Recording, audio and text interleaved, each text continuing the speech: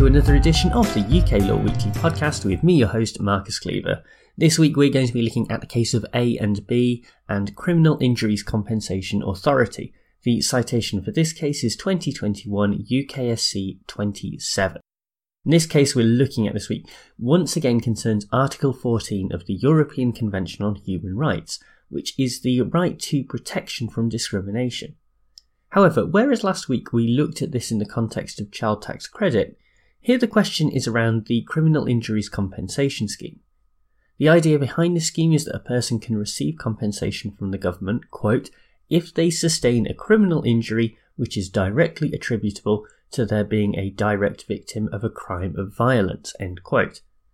In these proceedings, the appellants are twin brothers from Lithuania, who were trafficked to the UK in 2013 before being subjected to labour exploitation and abuse. By early 2016, the traffickers had been convicted and sentenced in a criminal court, so later that year A&B applied to the respondents in this case, the Criminal Injuries Compensation Authority, for compensation under the Criminal Injuries Compensation Scheme. That application was rejected, and the reason has become the central point of contention in this case. Under paragraph 26 and Annex D of the scheme, an award of compensation will not be made to someone who has an unspent conviction for an offence which resulted in a prison sentence. For A&B, this references convictions for theft and robbery that the brothers received back in Lithuania before they were trafficked to the UK.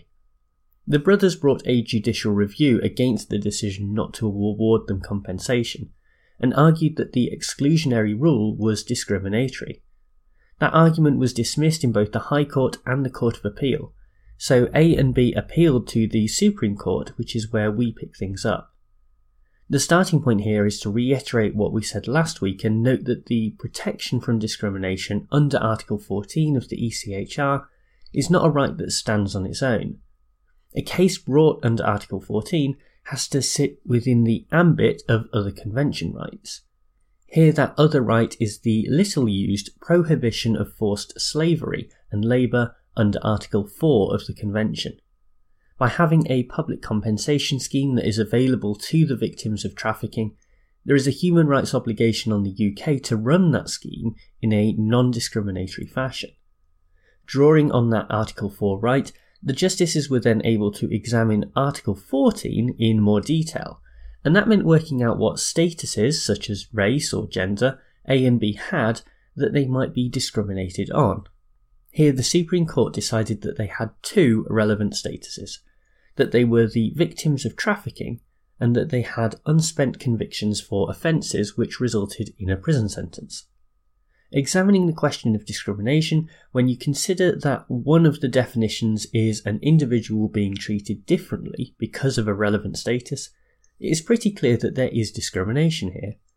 If you imagine two hypothetical victims of trafficking, one who has an unspent conviction and one who doesn't, then the fact that one of these victims can claim from the Criminal Injuries Compensation Scheme and one cannot is, by its very nature, discriminatory. All of this makes it sound like the Supreme Court should find in favour of A&B, but before they could do so, it is important to remember that discrimination can be legitimately justified under the European Convention on Human Rights if the relevant test is satisfied. That test looks at whether the government's decision to implement the measure was manifestly without reasonable foundation, and takes into account a range of factors. For example, the scheme was approved by Parliament and therefore has a strong democratic foundation. It also exists within the area of social policy, where states have generally been given a wider margin of appreciation by the courts. Finally, and related to what we talked about last week, the statuses enjoyed by the appellants here are not included in the higher category of suspect reasons, like race or gender, where discrimination is much harder to justify. Taking all of this into account, the justices unanimously held that the scheme is not manifestly without reasonable foundation, because it pursues the legitimate policy aim of reserving compensation for those who are deserving of it, and achieves this aim in a proportionate manner. Welfare policy is an area where states are granted a wide degree of latitude, and adopting clear lines of delineation may appear harsh, but allow policies to be applied clearly and consistently. Moving on to our own analysis, I think we can follow on from where we were last week and our discussion of Article 14. This human right is one that scares judges because it potentially is almost limitless. That is a legitimate fear, and so the courts are right to create a system of rules around this article. But there is debate to be had about how strictly these rules should be applied. What I mean by this is that ultimately we want Article 14 to work in a proportional manner. It has to protect individuals from discrimination, while also giving the government freedom to implement legitimate policies that may sometimes need to discriminate on one ground or another. To do this effectively, policies need to be looked at on a case-by-case basis. There is no one-size-fits-all approach that will work. This has the unfortunate effect of reducing certainty in the law, but the flexibility ultimately offers more equitable outcomes.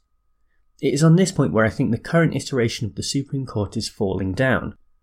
I've already talked on the podcast and in my email newsletter about the court's rubber stamping of government policy, but this rigid approach to Article 14 is more insidious and potentially has more serious longer-term effects.